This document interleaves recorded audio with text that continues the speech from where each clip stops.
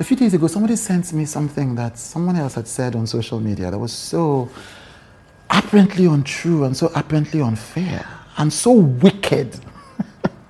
So wicked. I thought to myself, me? This? And the person said, you have to react, you have to do this, you have to do that. And I said, I've been in the public eye for at least 2 decades. And in that time, I've faced the most trenchant lies.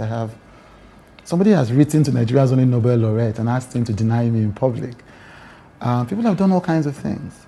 And what I've learned is that sometimes the best way to respond to life is with acceptance. It's with saying, look, all I can do, and even not just sometimes, all the time, the way to do it is to say, look, life happens. People say things, people do things, people think things, people feel things. If I were going to live my life reacting to every single thing that I thought was unfair or wicked or untrue, I wouldn't have enough time to just live life, to just be, or even to improve, because I said, look, is there anything that was said here that I need to do better on?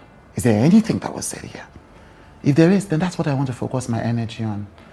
That's what I want to focus my energy on, not on what others do or feel or think, as much as I can, because sometimes you do have to take action. But for the most part, how do you ensure that you have the energy that you need to focus on your own life and not dissipate it, responding, replying, attacking, or defending?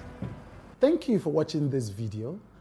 You can find With Chude on podcasts and on YouTube any day of the week, anytime. Just use the hashtag With Chude and search wherever you receive your podcasts or wherever you receive your videos.